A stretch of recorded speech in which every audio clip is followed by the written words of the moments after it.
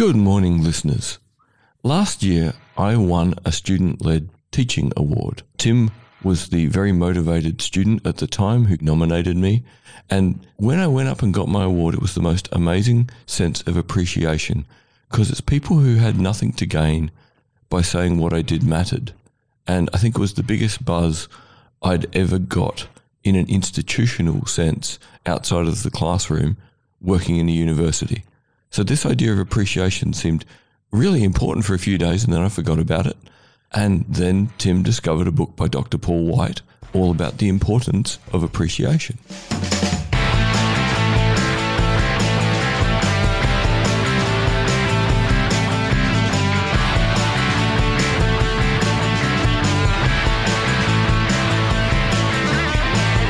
I'm joined in the studio by David Olney. How are you, David? Very well, Tim. Are you awake? Because it's very early. I'm awake. That's two of us. We're joined by a very special guest all the way from the United States, Dr. Paul White. Thank you for joining us, Paul. Sure, my pleasure. Well, it's good to have you on. As David said in the intro, your books are something that I discovered through Gary Chapman. I'm not sure if you would consider him a friend or colleague, but I found myself incredibly influenced, I suppose, by thinking of love and appreciation and holding value in other people in 5 different languages. I can explain those. However, I think it might serve the audience a little bit better if we give them some context. If you maybe would like to explain your 5 languages of appreciation. Sure. So I'm glad to be here with you all. So I'm a psychologist by training.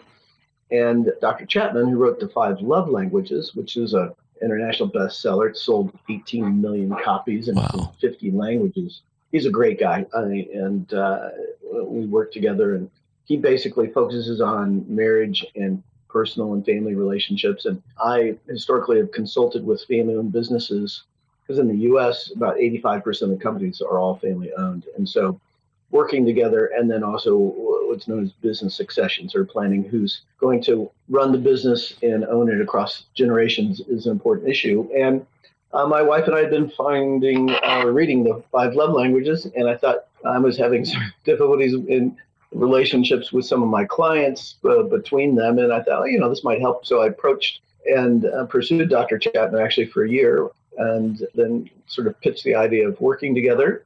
And we started out by, first of all, identifying what sort of the common concept between love, there's problems with that in the workplace, obviously. So, what's the equivalent in the workplace? And so we came up with appreciation. So I then started developing an inventory that turned into our online assessment that's since been taken by, close to 220,000 people worldwide to identify a person's primary way they like to be appreciated. So the 5 languages are the same in name, the 5 love languages and the 5 languages of appreciation, but they look differently in the workplace, obviously. But they're words of affirmation. So that can either be sort of speaking, an affirming word or compliment, or writing it.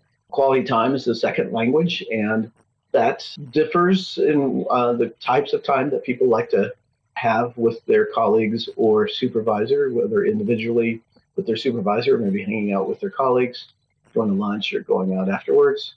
Acts of service is the third language, which is not rescuing a low-performing colleague, but rather in those situations where you've got a time deadline that you're pushing hard to get something done, and what somebody could do to help make that happen. And so that could be bring in lunch so you can keep working, or maybe to manage your incoming calls so you can keep focused on the project, or maybe some small clerical work, or there's lots of different examples in different work settings. The fourth one is tangible gifts, which in our model is not compensation or bonuses or raises. That's sort of the employee-employer contract, but rather small things, a colleague would like to encourage them and shows that you're getting to know them and what they like. So it could be, their favorite coffee in the morning, or maybe a magazine about, their favorite sports team, or even a hobby and that kind of thing. So, and then physical touch, which obviously an interesting one to talk about in the workplace, but it's largely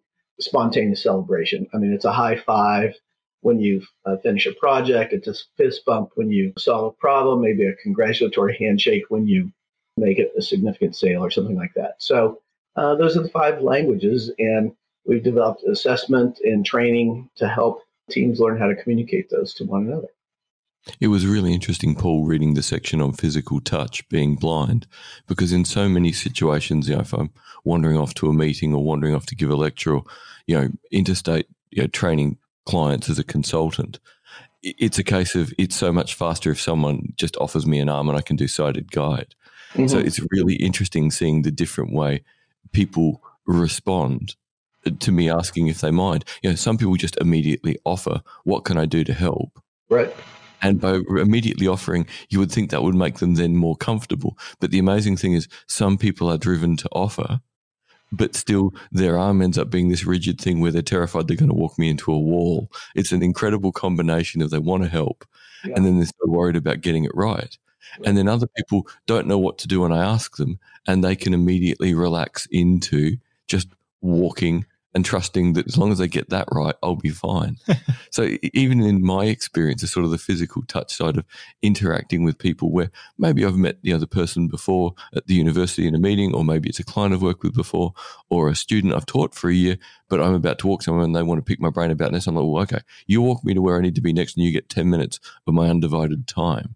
Mm-hmm. It's fascinating seeing or experiencing how differently people respond to the whole idea of touch in sort of a non-private setting. I can really see why you kind of put it in the, okay, we need to talk about it, but in the main, let's focus on the other four in the workplace. Yeah. Yeah. And in the U.S., there's regional differences, right? So in the southern part where people are a little more warm and engaging, they will give, like a side hug kind of thing. In the Northeast, New York, New Jersey, where things are a little more formal, they just sort of nod across the room and say, hey. And that's big, deep body language, and that's big emoting. Yeah. Yeah. Yeah. So, and interestingly, it's impacted me, like when I go and speak and train and then, maybe get pictures with somebody, especially with all the unfortunate sexual harassment stuff that has gone on.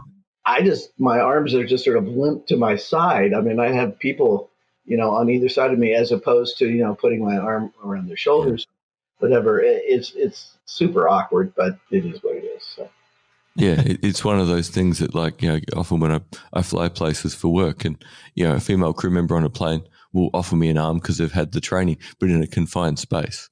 Right. And in the back of my head is the thought, there's going to be a day where the back of my hand is going to end up going straight into their boob. Yeah, right. Yeah. And is this going to be okay, or is this going to be bad? Right. Seeing they've had training, I'm hoping for not bad. On the back of your hand, it's probably not. Well, again, it's the environment we're in now. Yeah. You hope it won't be. Anyway, that seems a rather big digression. To the first two languages, Paul, words of affirmation, that was the amazing thing last year with getting the Student-Led Teaching Award. It made me realize that working in a university setting, how rarely, words of affirmation were part of the experience. So winning the award was so amazing. And yet for my students, the biggest thing I've always been able to do for them is spend time with them. So I'm one of those odd bod academics where my consultation hours most years, other academics will tell me no one turns up to their consultation hours. I'll often end up with people sitting on all the chairs in my office, essentially having like a mini extra tutorial, and even sometimes a couple of people sitting on the floor. And that thing of time is just so big for some people, particularly for young people, I think. And that's exactly right. So, given that we've had 200,000 people take, we've got decent data. And so, 46% of respondents identify words as their primary language in the workplace. I think that's partly acculturation issues, but it's also partly sort of easy to do, where you give somebody a compliment or write them a note or whatever. So that's a big chunk, but it's still less than half of the workforce say they would, want words. So more than half want something else. Quality time on our data is about 26%, so one about every four people. But what we actually did some research with comparing generations because we gather some age data. And so we compared millennials, people who were at the time 30 years old or less, to older employees. And words was still the top language, but it moved from 46 to, I think, 38%.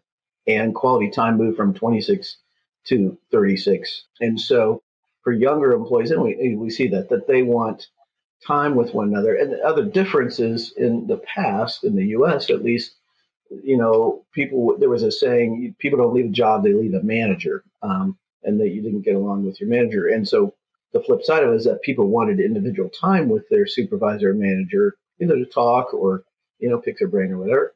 It's less true than it used to be. I mean, younger employees now prefer time with their colleagues. I mean, I've had a number of people say, I don't want individual time with my supervisor. They're pretty intense and I'm shy and, I don't want that, but they like to go out to lunch or hang out afterwards or, even watch a sporting event the weekend. So there's a sense of affirmation by being included in the group.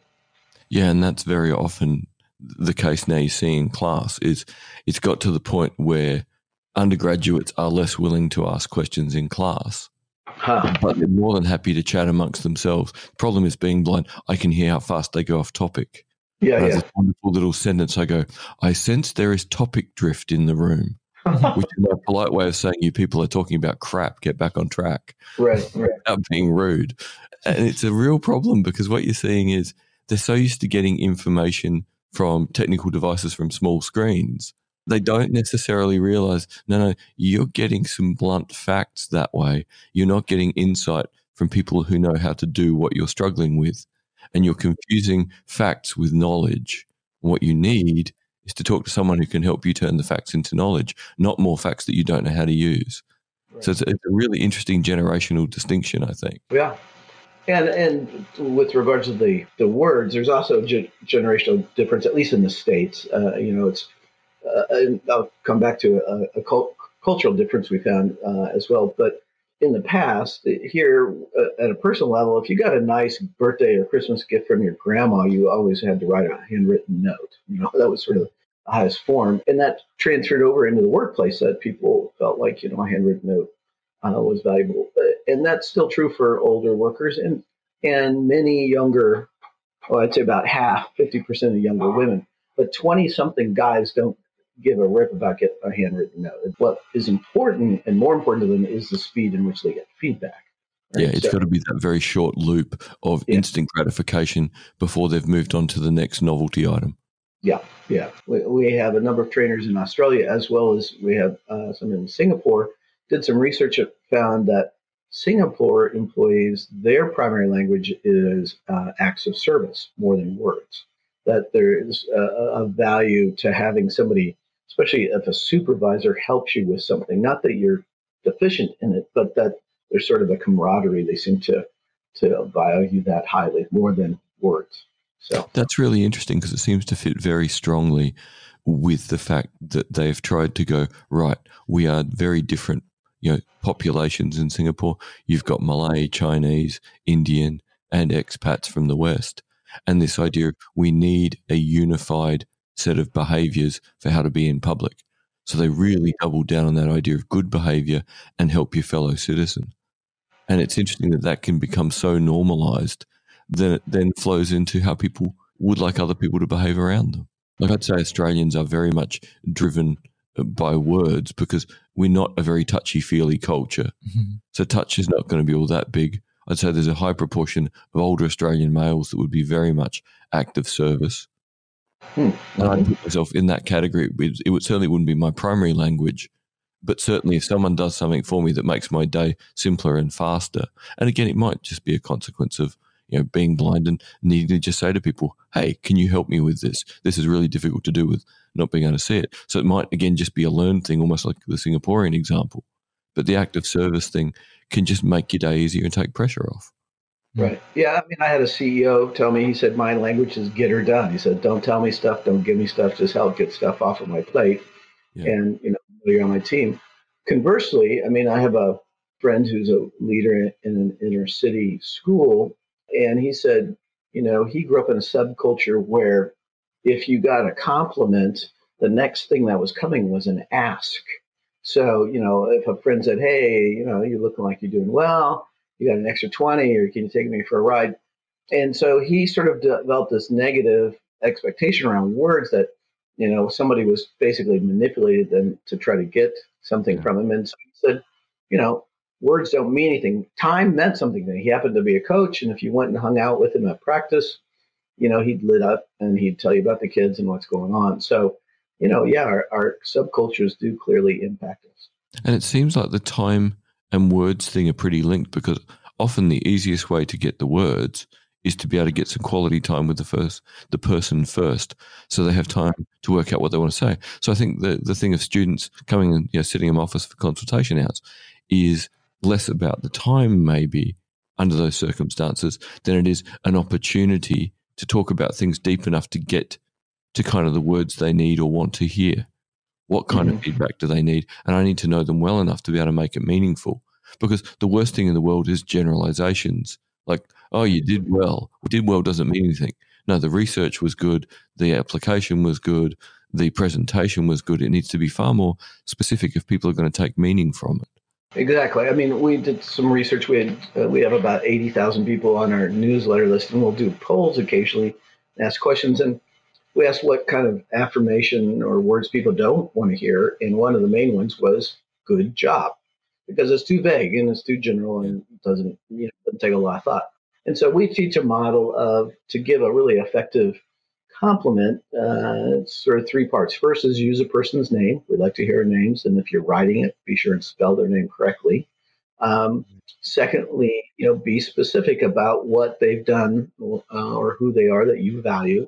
And then the third part that most of us leave out is why it's important, either to us or to the organization or to the clients that we're serving. So it might be, Brian, thanks for, coming in early and getting things set up for this meeting, because that way, we didn't have to rush around and look like we didn't know what we were doing. And it gave a better image to, the clients and so forth. So, the more specific, and I think my experience is that the more specific you are, the more likely they're going to perceive it as being authentic rather than just going through the motions. Because the why, the first thing that made me think as I was reading your book when you got to the importance of why, is I started linking this to sort of Viktor Frankl and the search for meaning and the idea that there's meaning in love, work, and in how you confront suffering. And what popped into my head from that was, okay, why is it really important to people? Because meaning's so important. In your research, did you find anything like in a job where the meaning is not that clear, appreciation becomes more important? And in a job where the meaning is very clear, people can cope longer with less appreciation? So there's a bit of a balancing act between meaning and appreciation, do you think? Yeah, I think there is. I can't, say that I've done research specifically on that, but clearly, and this bears out in the research around employee engagement, which appreciation is a part of. But people, they need to know what they do matters and how it ties to the mission of the organization. So, for example, I grew up in the context of a family-owned business that was a manufacturing firm. And, you and I worked there in the summers as a kid and a student. And, you're at the back of a conveyor belt that's spitting out stuff, and you maybe glue things together and then you package them. Well, it's important. And my dad was really good. I think he was ahead of the game of taking the team, the sort of the manufacturing team, and showed them what the end product was going to be. They were like Hallmark card displays, so things at Christmas time and all that were in the stores, so that people could see why it was important that you glued this straight, or how what you were doing contributed to the end product. And clearly, research has shown that people, when they know that what they're doing is tied to the overall mission, they tend to do better. And some of the times that's more evident and overt, and other times it's less so, and you have to. Yeah, it's an interesting contrast. When you're training undergraduates in university, there should be meaning in learning, but in a lot of cases, the meaning is on the fact that this is summative; they're going to be assessed. And yet, if I'm training a group of people, right, within Special Operations Command, the meaning is they chose this life, and learning is how to be better at what they do. Yeah, is the safety of themselves and their team members, right? I mean, often it's very serious meaning that they need to learn. So it makes teaching them just a breeze, because their natural default state is, I chose this, and learning is better for all of us. So they can be the goofiest people until it's time to start a lesson. And then they can go from being goofy and playing with paper planes and stabbing each other with pencils to sitting dead still and taking notes at warp speed in about 2 seconds. Completely different way of functioning. Where students, it's like, okay, guys, learning is fun and it's also meaningful. Oh, well, what do you mean you're only obsessed with what the assessment's going to be? Well, that's the principal thing. If you get a good grade, the next door opens. So we end up with this emphasis in universities that there's always a danger of it devaluing the meaning because it can't answer the why question properly. So, your emphasis on the why as that third part to me seems very important. And I realize how often I forget it. Yeah, I mean, as a psychologist and having taught in that area and counseling and so forth, and the medical professions are big in the States now, and I think it's a little bit easier, although I don't think professors or instructors usually do it, but I think it's a little easier to link that, hey, you need to learn whether it's, these chemical compounds or, these biological processes because they're the building blocks for understanding, how the heart or lungs work or whatever. You don't get it, you're not going to be able to think through things and problem solve and misdiagnose and mistreat. An interesting thing that came up in the book, and I think you only mentioned it once, but it really resonated, was this idea that we're seeing more and more functional relationships in workplaces. And I thought about, again, working in different places, as a consultant. Some places people, relate to each other really well, and other places it is the title on their door or, on their email signature that defines how they relate to each other. And they wonder why they can't manage, to improve productivity. The functional relationship thing, it seems to be a massive problem now.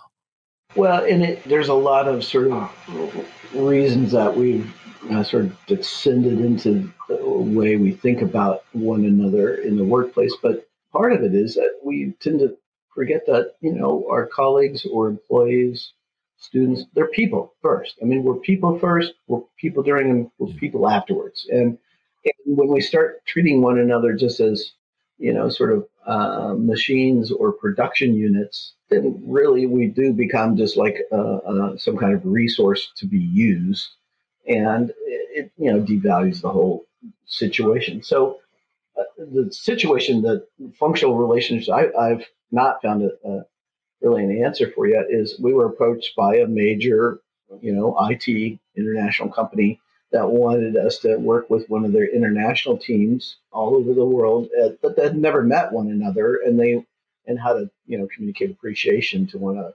And I'm like, I don't think this is going to work. I'm going to try, but and it failed miserably actually. And I don't think it's because I gave up on it. Part of it really was, well, I've come to conclude as a result that to really show appreciation for a person, and that's somewhat of a difference than recognition. In our mind, recognition is largely about performance. I mean, you have recognition, at least here in the States, for length of service, which is just sort of a separate deal. It's not motivating at all. But, you can recognize somebody for good, quality work and so forth.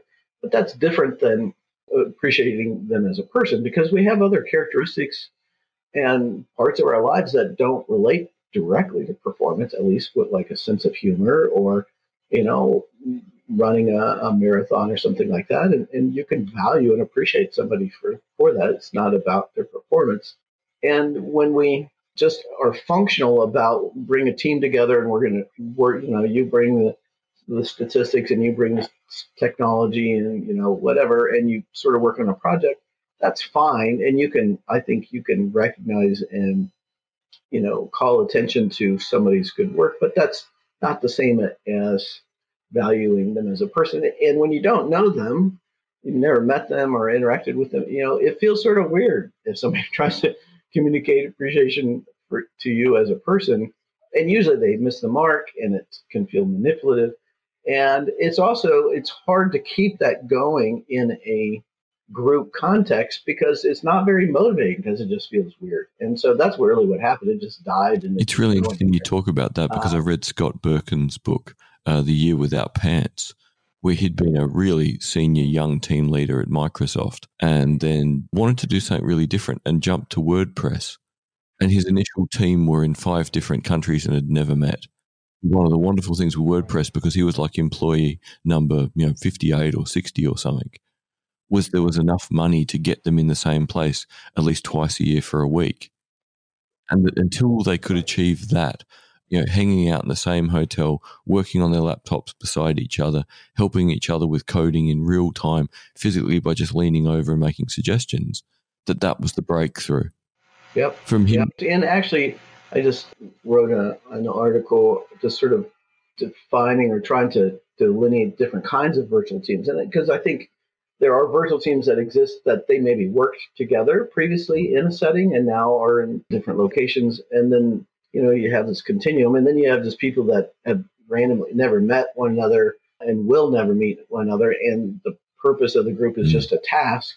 That's very different than, trying to build a team together that are in different locations, but hopefully at least, have occasional. To jump back to the difference between recognition and appreciation, I think one of the really important points you made in the book about that too is the deal can go wrong. The product cannot get to the point of, being minimum viable product, but the people can still have done an excellent job of trying to get it there.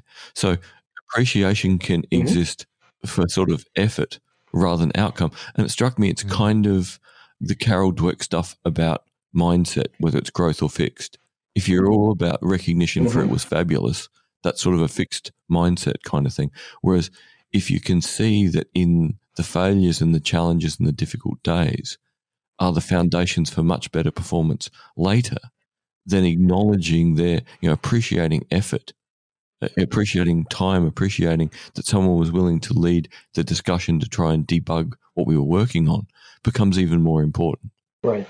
Yeah. And I mean, the other aspect is that, we go through periods of time where we're not at our top performance, whether like my daughter and her husband recently had, a baby, and sleep deprivation affects, our performance. And it's not that they're bad people or poor workers. It's just that, things happen, or you're having to take care of a senior parent or something.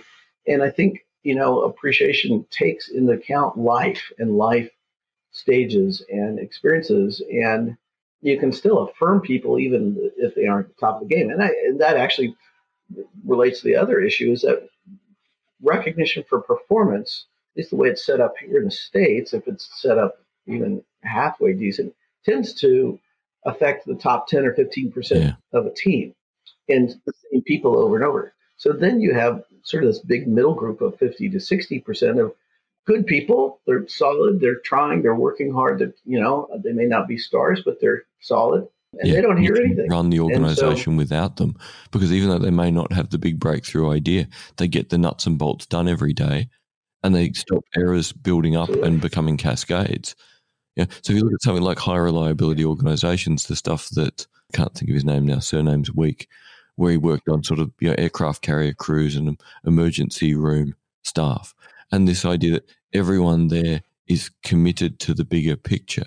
Well, they may not be a superstar, but they've got that sense of commitment. Now, if you could balance that commitment then up with also appreciating that commitment, that's going to improve people's ability to go to work, be middle of the pack, be not totally invisible, but generally invisible, and cope with that, hopefully, and get more joy and satisfaction out of going to work. And I mean, one of the key research studies that we often cite showed that 79% of people who leave a job voluntarily cite a lack of appreciation as one of the key reasons they're leaving. Most managers and employers think people leave for more money. And that's clearly not, I mean, we've got decades of research that shows that's not the case. Now, there may be more money in the cards for them, but that's not the reason they left, because leaving a job, it takes emotional energy. I mean, to disengage and to decide and re-engage. And so it takes an emotional driver. And when people feel like you don't give a rip about what they're doing, or they never hear anything, they're saying, I've had enough of this. I need to go where I'm appreciated. And so that's where it really can affect the implementation of being able to communicate authentic appreciation can really positively affect an organization to keep their solid team members. And so you don't have that lost period of time where people are out and you have to rebuild relationships. Yeah, I had a friend who was a statistician who was in an organization where there was lots of meaning in the work, but not much appreciation. And the bank offered him a very, very large amount of money to go and be a statistician for a bank where there was more appreciation, more remuneration, but almost no meaning. Part of the other thing is too that the stress of moving from one thing to another is not that you really have any idea. Are you going to balance up your needs for appreciation and meaning any better? You really don't know what you're going into. So leaving is far more significant than managers give it credit for. Absolutely. Now I'm interested, you work in a university setting. So as I've gone around and spoken and trained at different places, primarily in the US, but some in Europe as well, and that at breaks or afterwards, people would come up and ask me questions and, tell me stories. Usually they were stories about how nasty their workplace was or what a jerk their boss was. So I wound up doing research on toxic workplaces. My sort of informal conclusion was there's really about 4 or 5 top toxic types of organizations here in the States. Hospitals, because they're a mess. Public schools, long-term care facilities, government agencies, social service agencies, and universities. And the common theme is that those organizations sort of have multiple supervisors and poor decision making and communication, and too many people that you have to try to please. No, that's exactly what I see in the places I've worked, because you've got all the problems you've described. You've got something that should have deep meaning in it, but in the main, you've got people. Well, you've got two different groups of people. You've got people who've gone through and got their PhD and love their individual tree in the forest they study, but maybe don't like anyone else's tree and forgot that they like people. Yeah. You've then got managers who are qualified to manage a business, but can't understand that the meaning connected with education costs more money and takes more time, and that if you skimp on the things that make education work, you can make it look like a successful business, but you won't make it a successful educational facility. Then you've got the thing that each discipline has its own idea of what the ideal organization looks like.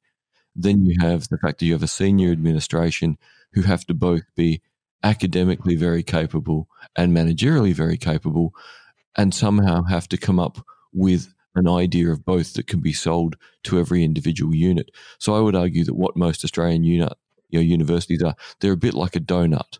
In the middle should be this strategic alignment and resource allocation that brings everyone together. Unfortunately, what's in the middle is a hole. And around it is a whole series of gobs of dough, which are individual disciplines that are glued together by being part of the same university, and by having students who maybe cross over faculty bounds. But the reason we put chocolate on top of the chocolate donut is so we can't see all the cracks in the dough. Yeah. It's interesting how you highlighted those toxic workplaces seem to be mostly based on care for like the actual work seems to be based on care for other people. Between education and being in a hospital setting, that is...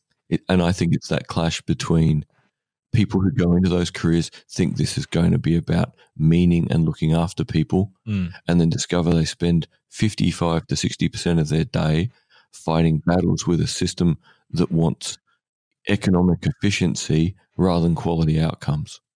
Yeah. What do you think, Paul? Similar answer?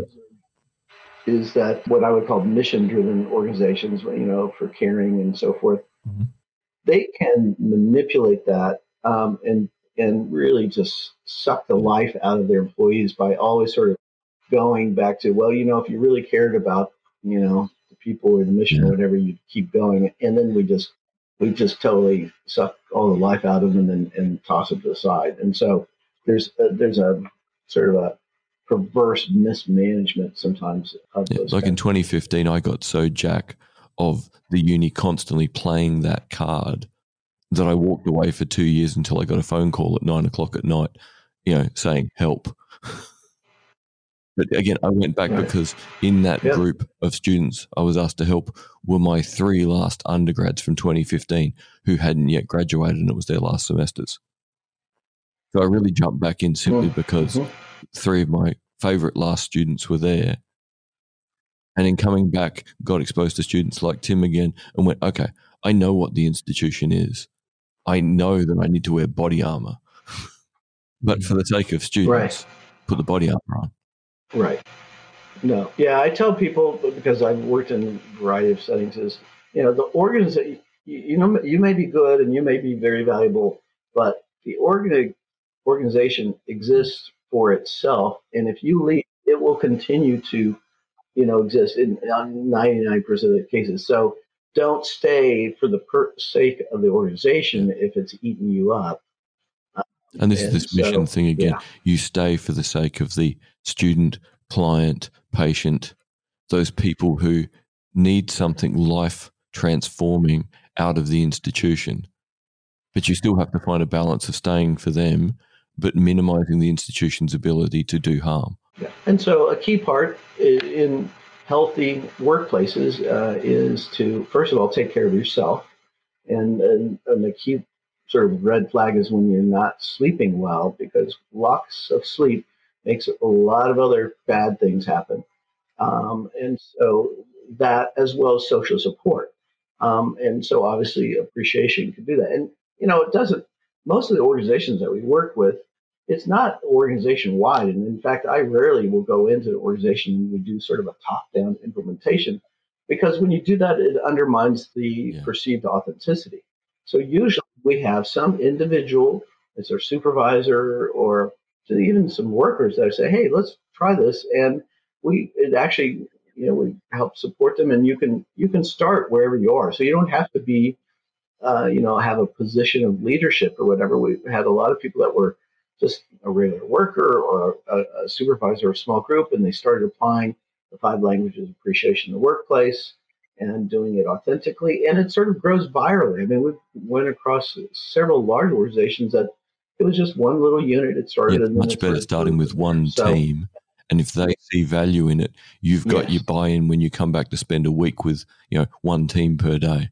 The difference it can make. Whereas if you get a bunch of mid to senior level managers, if you get high buy-in from them, you go, okay, this is nice, but how effectively are they going to translate what I'm teaching them? Because if you can get a whole team, exactly. So the way we work is where I'll often go in and do a training for managers, largely to give them the big picture and have the same language, common language, and then we look for champions, either from them or somebody who reports to them, and do little pilots and start out from there, let it grow to that get way. a team that want it and are willing to engage it. Other teams that go, I want that too. It's lovely. But Mhm. again, that's that thing. If you start treating people as individuals who need meaning and you want to give them a better environment and they want to give themselves a better environment, you can achieve almost anything until you hit the limits of the institution's flexibility. And if you're lucky, so many institutions now, here in Australia seem to be at the point where they know they need to change. And this would be something interesting to get your opinion on. I think when the GFC happened, we had a group of leaders who were looking to probably leave the workforce 2009, 2010. But when their retirement funding and everything else got smashed, they decided to stay. Mhm. And I think the biggest problem I see in Mhm. institutions in Australia, whether it be corporate or government or educational, is a generation who should have gone away in 2010 still haven't gone away, but they're tired.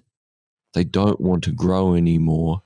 Their focus is primarily on exiting in a state of comfort, not in preparing for transformation. And it means the generation below them, who should have long since taken over, are totally and utterly frustrated, unable to get promotion, unable to implement change. And they're looking down at the 25 to 30-year-olds going, kid, sorry, I can shield you from the garbage, but we can't change anything yet. Right.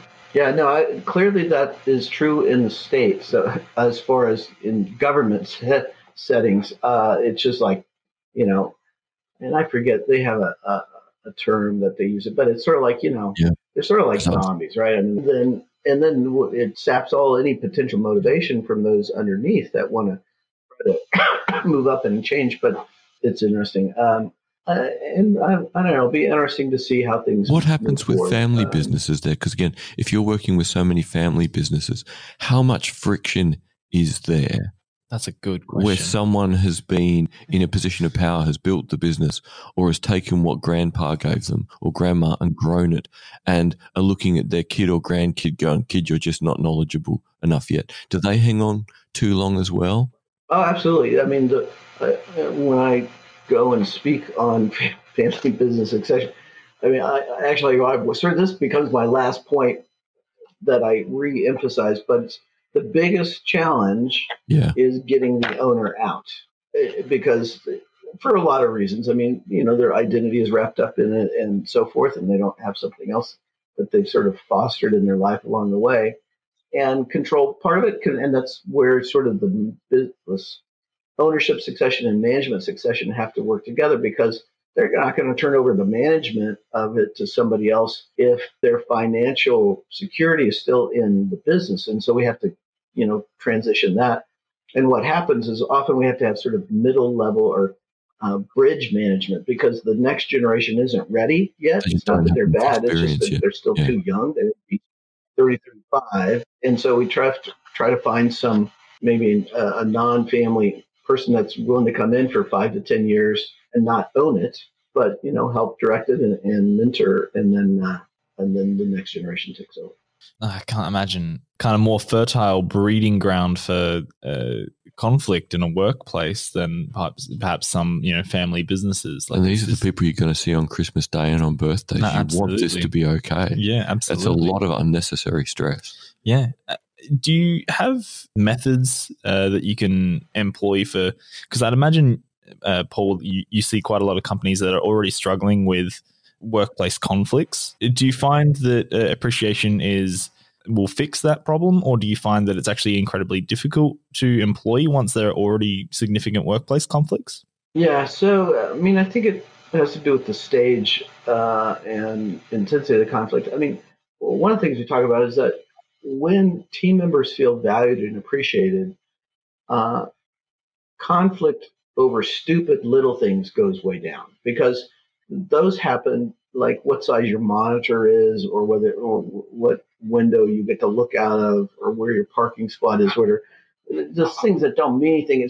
It's because they don't feel valued, and so they're sort of chippy or irritable, and they get upset over stupid things because it just reinforces the sense that they don't feel valued. When people feel valued, they tend to slough those off, and it makes it a far more fluid, peaceful kind of environment.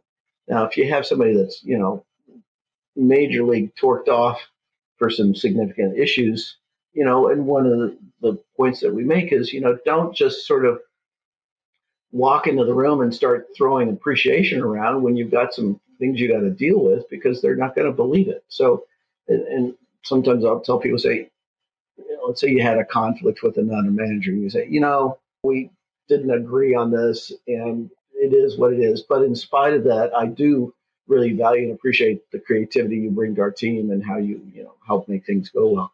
So at least acknowledge it and make it overt, and then sort of go around it in spite of it. If you ignore it, it's not going to go anywhere. And not doing something until it's resolved could take decades, if not millennia. So I think sort of trying to communicate that you acknowledge it, but that the consistency of it is such a big thing. Like at the moment, I've got 3 of my former students working, essentially for me as researchers on a major project, and they put so much pressure on themselves wanting to work at the level that will meet what they think my expectations are. And even though I've indicated that my expectations are just do a decent job. You're all here because you're very, very capable. You don't need to do any more than what you've done for me when you were students.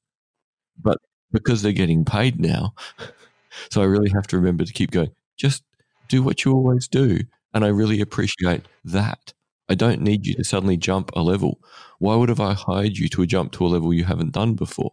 But you need to be very consistent about this, because people will get like a bug in their ear that, something's a problem. I'm not living up to expectations. Well, no, they might not be living up to their expectations, but that's a whole other issue. You're absolutely right. Expectation management is sort of the key to. And if you get the expectation management right, then it's much easier, I would imagine, to get the consistency in I expected this. I explained this is what I expected. You articulated back. You understood it. And now I can show you appreciation on the thing that I expected and you expected. So you get a nice thing of a really, I would hope, a really balanced work relationship with people.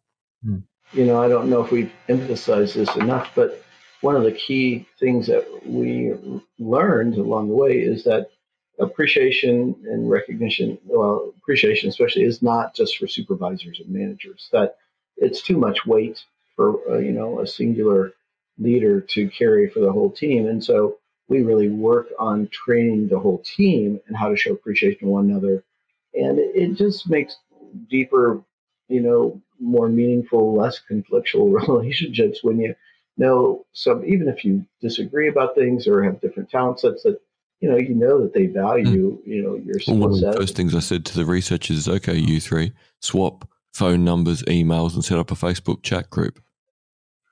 You are the best support network for each of the three of you. If you can't get me, talk to each other. Yeah. And if as a group you can't work something out, then definitely talk to me. Don't think you've somehow failed if you can't answer it. The three of you just don't have the experience yet. So what do you think we should reinforce or talk about that we haven't? What do people need to know as fundamentals for starting to do a better job of appreciating other people so that they can get a bit more appreciation, back and set up a better team environment? Well, I think there's two things. One is, and this seems somewhat simplistic, but I find that people need to hear it, is that you have to remember not everybody feels appreciated in the same way that you do. And so there's some people that going up in front of a group, about 40% of U.S. employees don't want to go up in front of a group to be recognized. And so you have to understand that. And like we said, words is 46 and gifts is actually only 6%. So you have to understand people are different than you. And I tell developing leaders, if you want to lead a group, you have to learn how to lead people who are different than you. Otherwise, you have a bunch of little mini yous following around, and you may be wonderful and bright and all that, but you need different skill sets and personalities. And then the other part is I just say, start somewhere with someone. It doesn't have to be perfect, but you can start with the one or two, three people you work with day in, day out, and start to make a difference, and it can grow from there. And so I would just, encourage people, we have a website, appreciationatwork.com, and it's the word at, not the at sign, but appreciationatwork.com. And our book is there, and our assessment, which you get a code to take it with the book, and training kinds of things, and all kinds of free videos and articles and stuff. So check it out and just start.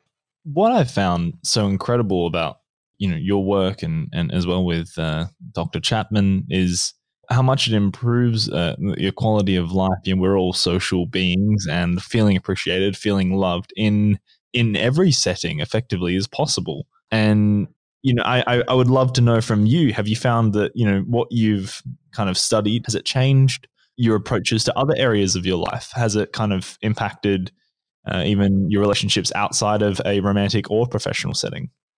Oh, for sure. I mean, clearly with friendships, you find out what people value and how you can encourage and support them.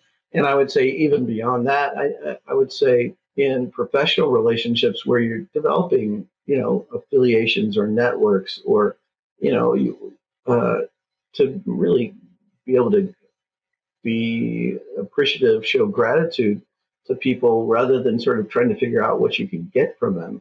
I think people get a sense of that and start to value that. And it's sort of, it becomes a giving community rather than sort of this competitive, scarce approach to resources. And I find it quite freeing. And it's interesting you say that, because one of the things I try and always get the students to understand in my complex problem solving subject is that everything, if possible, should be a plus-sum game. It's not a zero-sum game where one person wins and one person loses. If you can go up to people and offer them something where you get something you need or want and they get something they need or want, they are far more likely to want to work with you, and you're far more likely to build a better relationship. And that, a plus-sum game, it takes a bit more effort. You don't get as big rewards initially, but in the long run, the world takes care of itself much better. And your time frame has to be broader too. I mean, when we're younger, we tend to think of shorter time circles.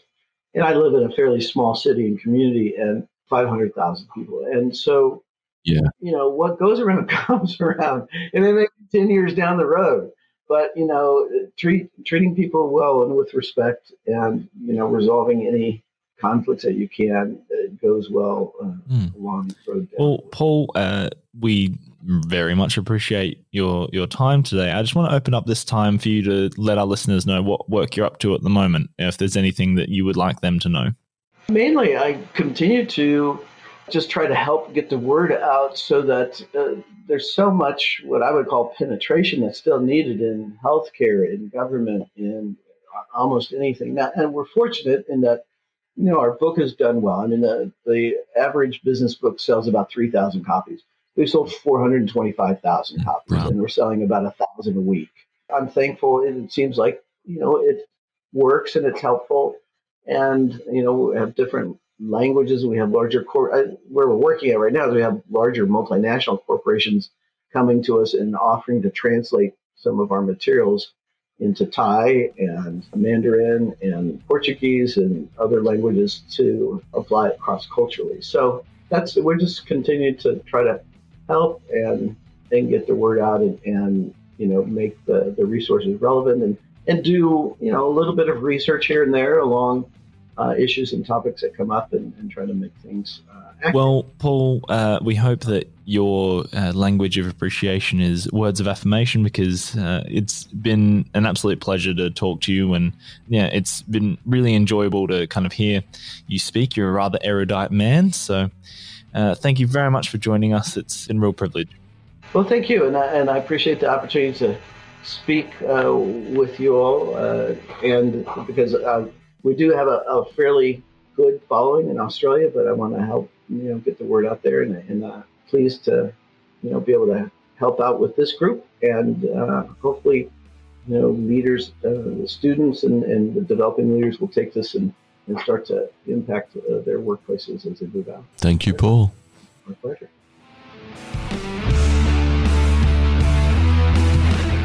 Hello, listeners. If you're enjoying our podcast, please subscribe and like our Facebook page. Search for Blind Insights with David Olney. Also, don't forget that we have merchandise. Thank you to the Ozcast Network. Peace out.